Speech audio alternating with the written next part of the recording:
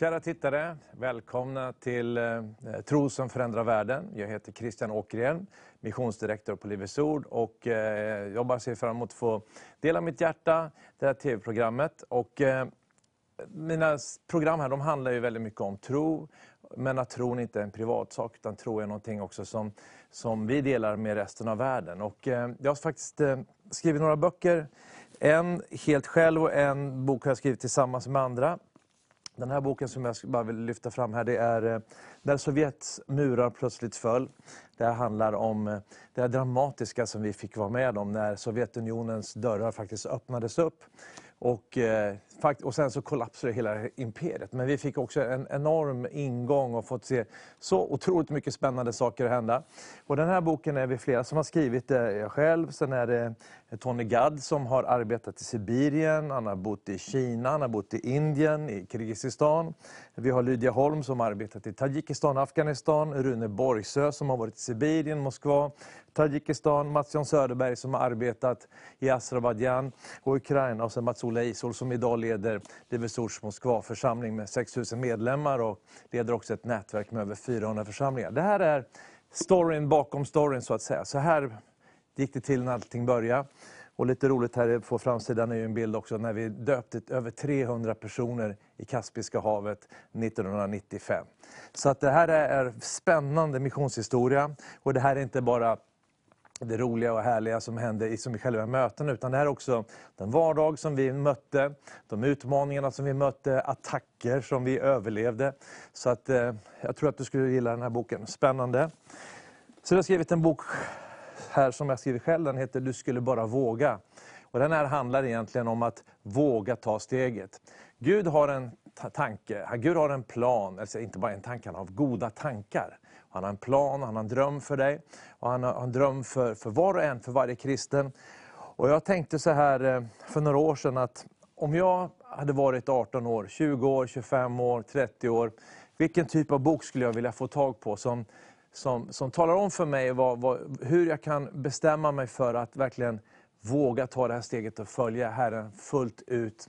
Och vad är det då för utmaningar som jag kommer möta? Och hur kan jag hantera dem? Hur kan jag övervinna dem? Och den här boken handlar precis om det här. Så det är till att börja med en uppmuntran och till att frimodigt verkligen säga ja till Herrens kallelse. Men också vägledning och tips om hur man hanterar de här sakerna som man möter.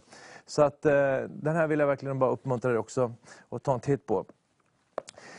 I den här lektionen så vill jag dela med någonting som är bra att känna till när man står i början av en vandring med Herren. Och den vandringen kanske för många börjar när de blir frälsta. Men det kan ju också vara så att man är frälst under en lång tid och sen så får man ett speciellt möte med Herren och Gud utmanar att ta det här mer på allvar. Och det var jag märkt här att en av de första sakerna som kommer emot när man står inför det här att helöverlåta sig så kommer det frågetecken. Så men vågar jag verkligen överlåta mig till Herren här nu? När jag var nyfrälst så var det en kristen som sa till mig så här att du ska inte överlåta dig 100% till Gud för att då gör han det säkert till missionär. Och här har vi liksom ett par missuppfattningar redan från start tycker jag. Att vara missionär, det är ju liksom inget fruktansvärt öde, utan det är snarare så här att man är en kristig ambassadör. Om någon kommer till dig och säger, skulle du vilja vara Sveriges ambassadör till något land?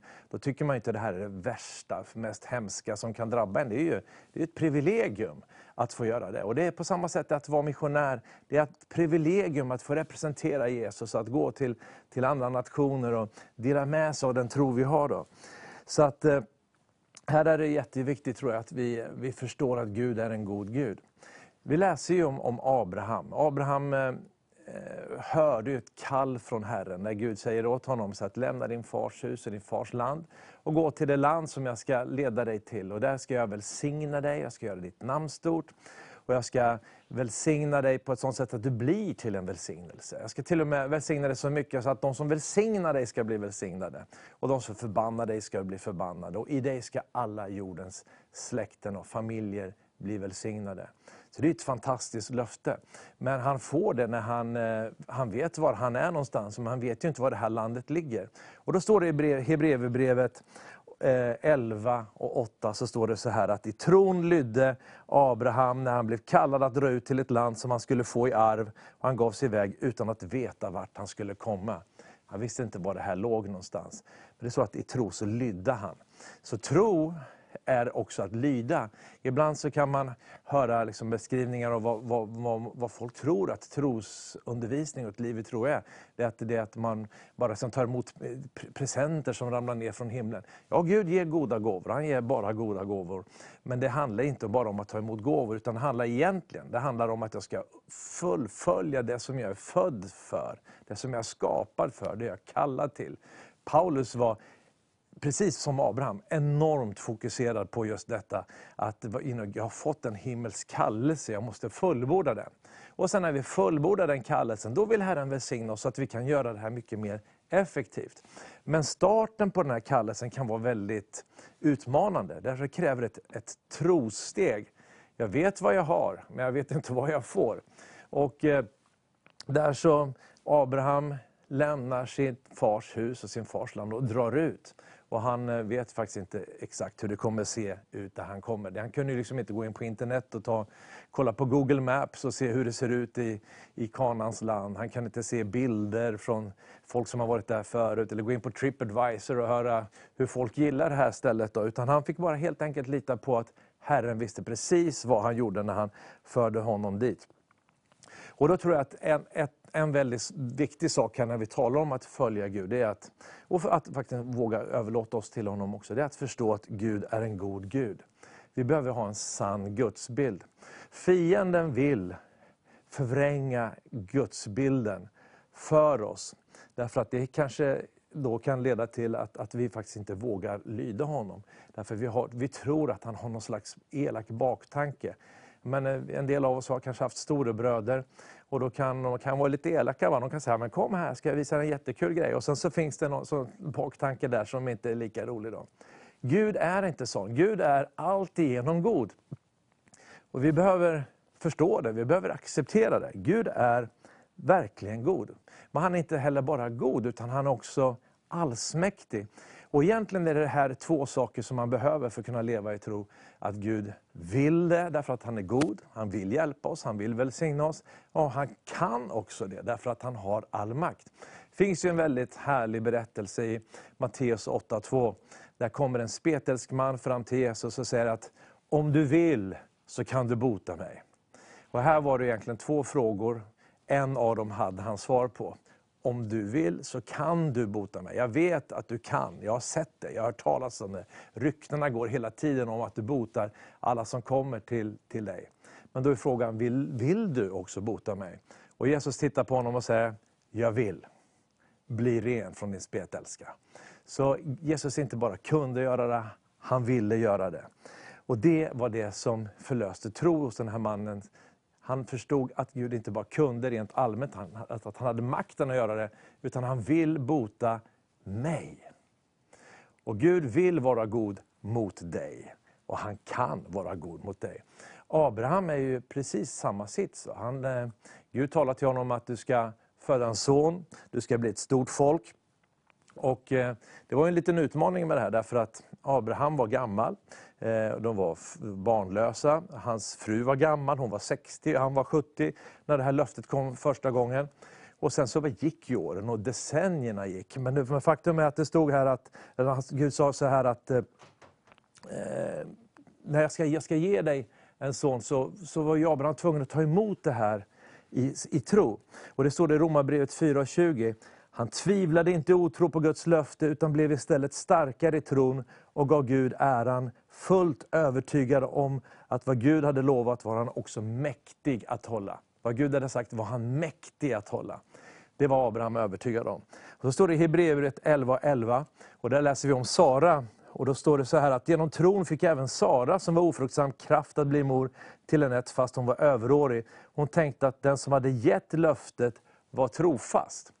Så Abraham förstod att Gud kunde, och Sara förstod Gud är trofast, han vill, och har han lovat det så kommer han att göra det. Och det är det här vi behöver förstå då, att Gud kallar inte på oss och sen så överger han oss, eller han blir mindre intresserad, benägen att vara med oss. Gud söker efter människor, står det i andra krönikeboken. Han söker efter människor som i sina hjärtan hänger sig åt honom, så att han ska kunna bistå dem med sin kraft. Så Gud letar efter människor som ger helhjärtade gensvar till honom. Då är han där med sin kraft. Och i Nya testamentet så ser vi ju också hur Gud uppmanar oss och utmanar oss att faktiskt överlåta oss till Herren. I Romarbrevet 12 och 1 så står det så här att därför uppmanar jag er bröder vid Guds barmhärtighet att frambära era kroppar som levande och heliga offer som behagar Gud. Vi frambär våra kroppar som levande och heliga offer som behagar Gud.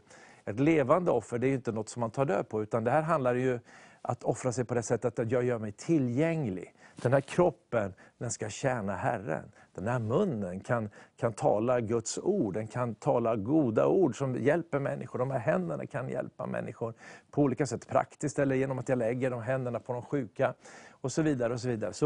Så vi ställer oss till hans förfogande.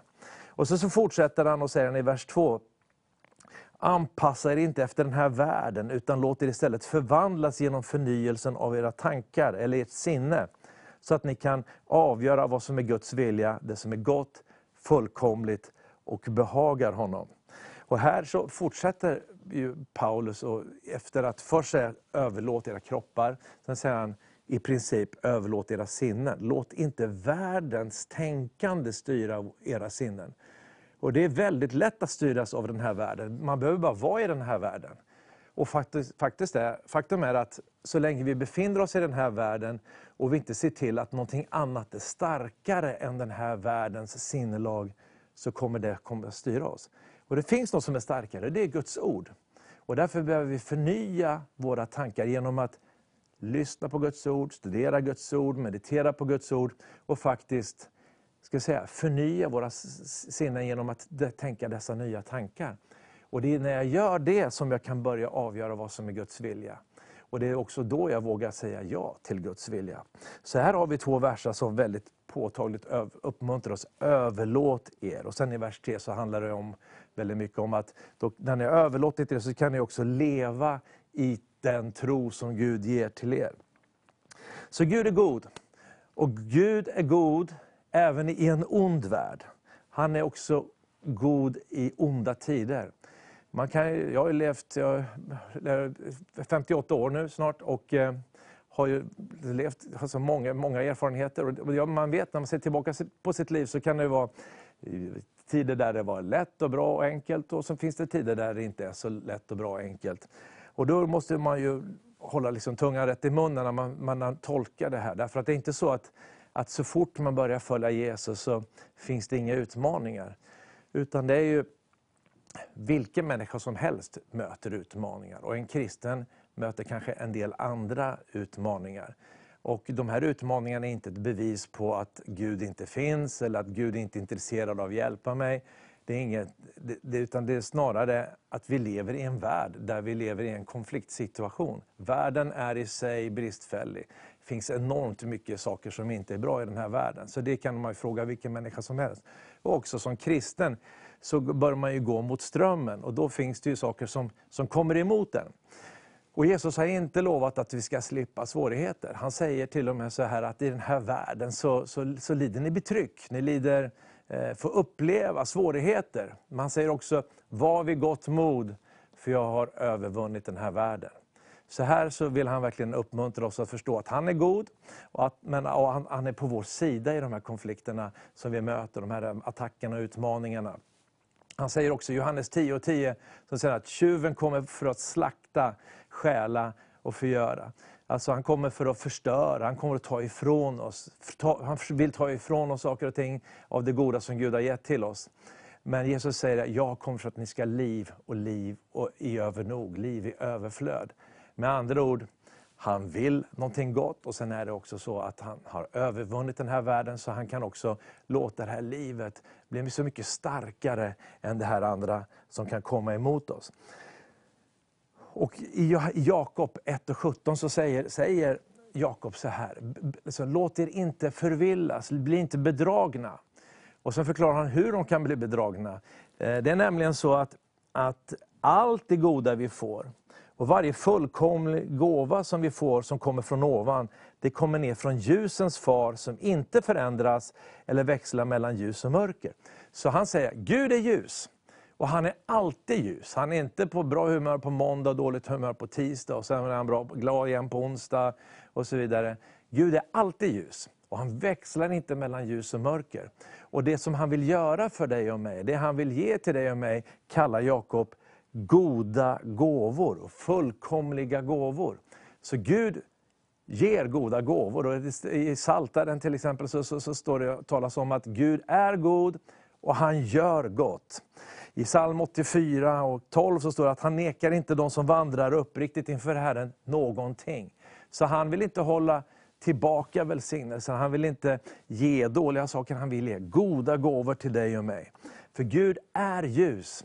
Och det finns inget mörker i honom. Och när vi förstår att Gud är god och han är kärleksfull. Han är hängivet kärleksfull till dig och mig. Så blir det inte så svårt att hänge oss åt honom. Och till och med Jesus säger ju på det här sättet, när han uppmanar lärjungarna och den här rike mannen som kom till honom att verkligen våga lämna saker och ting och följa honom. Och då säger Petrus, men vi har ju lämnat allt Jesus, och vi har följt dig. Och Jesus säger, jag säger i sanningen, ingen lämnar hus eller bröder eller systrar eller mor eller far eller barn eller åkrar för min skull och för evangeliets skull utan att få 100-falt igen. Här i världen får de hus, bröder, systrar, mödrar, barn och åker mitt under förföljelser. Och sedan i den kommande världen evigt liv. Så här ser vi att när vi följer Jesus ibland så får vi faktiskt betala ett pris för vår tro. Jag personligen har fått fatta beslut som innebär att det var saker som jag fick försaka. Men jag kan också vittna om att Herren har tagit hand om oss på ett underbart sätt. Gud har varit med oss, även om det kanske inte alltid har varit lätt såklart. Så kan jag ärligt talat säga att Gud har kompenserat på ett fantastiskt sätt på så många plan. Så det här är en sak som vi verkligen behöver förstå. Att Gud är god, vi behöver en korrekt bild av Gud när vi ska ge oss ut på en livslång vandring med honom. Att precis som Abraham, när han började sin vandring och inte såg hela sträckan, så befinner ju du och jag oss också i samma situation. Vi ser inte hela vägen, men vi vet att han ser hela vägen.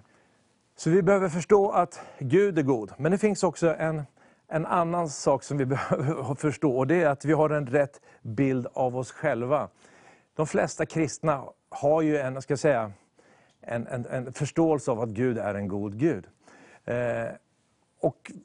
Men varför tvekar de då? Alltså, vad är det som gör att de inte vågar ta de där stegen ut i frimodig tro? Jo, det kan faktiskt bero på att de har en dålig bild av sig själva. Alltså, ett dåligt självförtroende kan faktiskt också bli dåligt andligt självförtroende. Och det här är ju, jag kommer ihåg när jag var nyfrälst tonåring, så var det en kille i min ålder, han sa så här: jag är så ful så när Gud ser på mig så sträcker han ut tungan åt, han lipar åt mig. Och när han sa det så tyckte jag det var hemskt att höra. Dels för att det är fel, Gud lipar inte åt någon, alltså han älskar oss. Men sen också nummer 2, så den här personen har så dålig bild av sig själv att det påverkar hans gudsrelation. Och det vill inte Gud, utan Gud vill att vi ska förstå att han älskar oss. Att han är kärlek, han älskar oss ovillkorligt. Men det betyder också att vi som hans älskade barn är någonting positivt. Och vi stöter ju på det här ganska ofta i Bibeln. Till exempel Gideon är ett fantastiskt bra exempel på det här. Gideon är livrädd. Hans land översvämmas ju varje år av midjaniter. Så nu står han och liksom tröskar vete inne i en vinpress. Det är inte det man brukar göra. Man tröskar vete ute på en tröskplats där man har tillgång till vind som blåser bort agnarna. Nu gömmer han sig in i liksom ett dolt område här. Och där så talar Herrens ängel att Herren är med dig, du tappre stridsman. Och han kan ju knappt tro att det handlar om honom, utan han tror att det handlar om någonting annat då. Därför att han är från den svagaste ätten, i den svagaste stammen och i den svagaste familjen, så är han den svagaste av allihopa här då. Han har väldigt dåligt självförtroende. Och ändå så fortsätter ju Gud, och den här ängeln talar till honom och säger att ja, men du ska gå i den här kraften som jag ger dig, och då ska du slå Midjan som en enda man. Så att Gud såg någonting som Gideon inte såg. Och sen kan vi följa Gideons resa här, hur han steg för steg upptäckte hur Herren var med honom. Och hur hans då dåliga självförtroende växlar över och blir väldigt starkt. Han litar på att Herren är med honom, och inte bara han, utan hans andliga självförtroende spred sig till hans eget folk. Och de ropade Herrens svärd och Gideon, så de förstod att Herren var med dem. Och sen till slut så går det så långt att han till och med vågar ställa upp i en strid med 200 eller 300 man. Så att han har verkligen gjort en resa här. Och här tror jag att du och jag också behöver göra en resa. Att om vi brottas med dålig självbild, var den än kommer ifrån, så vill Gud ändra den. Och vi behöver bara veta att Gud ser någonting i våra liv som vi inte ser själva. Kanske då. Petrus till exempel. Han var ju Jesus kallar honom för Petrus efterhand. Och det betyder ju klippa. En klippa, det är någonting som är stabilt. Men ser vi på Petrus liv så var det ju inte jättestabilt hela tiden. Utan det var ganska gungigt då. Men Jesus såg någonting i Petrus. En potential som han ville utveckla.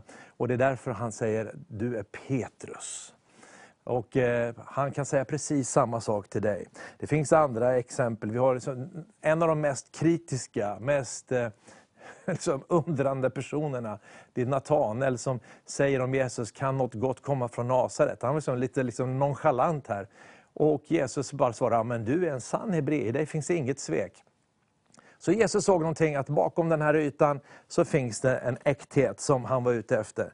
Johannes, rätt speciell kille. Han och hans bror, de ville kalla ner eld över en by som inte tog emot Jesu budskap. Längre fram så är han då är han kärlekens apostel. Så att Jesus hade förmågan att se bortom den här ytan och se bort det här som deras kanske egna uppfattningar om vilka de var. För några år sedan så satt jag borta i Sibirien, i Novosibirsk. Jag hade predikat på en konferens. Och det här är ett nätverk som är inom Livets Ords nätverk i Ryssland. Och de heter Hörnstenen, Cornerstone. Och de jobbar väldigt mycket med rehabs. Det riktar sig ut mot drogberoende. Startar rehabs i nya städer. Och sen när de här nyfrälsta människorna går igenom lärjungaskola, de går igenom missionsskola. Så planterar de församlingar och så går de ut i nya städer. Och efter den här konferensen så satt vi i en bastu. Och där kan man säga, där kommer den nakna sanningen fram. Och i det här skumma skenet med svettiga kroppar så ser man ju alla tatueringar som är gjorda i fängelserna där. Och så ser man ärren efter knivhuggen, alla slagsmål de har varit i. Och man ser ärren här ute med ådrorna där de har injicerat. Och så säger den ledande pastorn där, han säger så här, okej, men Volodja, kan du berätta din story? Ja, jag började med drogerna när jag var 14, jag började med heroin när jag var 16, jag blev frälst när jag blev 22. Och sen kom jag på rehab och sen så har jag gått missionsskola och nu är jag pastor för den församlingen. Och sen var det bara efter en så berättar de enormt om sina trasiga bakgrunder, men hur de också känner Gud idag. Och där står det så klart, det här handlar inte om alltså narkomaner som försöker kämpa för att hålla sig fria och nyktra. Så deras identitet är inte, jag är en nykter narkoman. Nej, jag är en ny skapelse, jag är Guds barn, jag är rättfärdiggjord. Men det är precis som med den förlorade sonen som kom hem igen efter många år liksom borta från faderns hus. Och fadern säger, sätt sandaler på hans fötter. Sandalerna, det hade bara barnen, jag ska säga familjen, slavarna i familjerna, tjänarna hade inga, de gick barfota. Ge honom en mantel.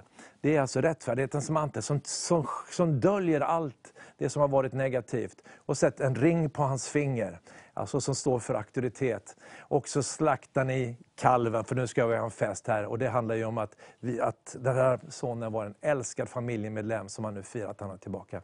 Det är så viktigt att vi förstår att vi är den där älskade sonen. Vi är det älskade barnet, vi är rättfärdiggjorda. Och Gud har skapat oss och kallat oss för ett liv i tjänst för honom.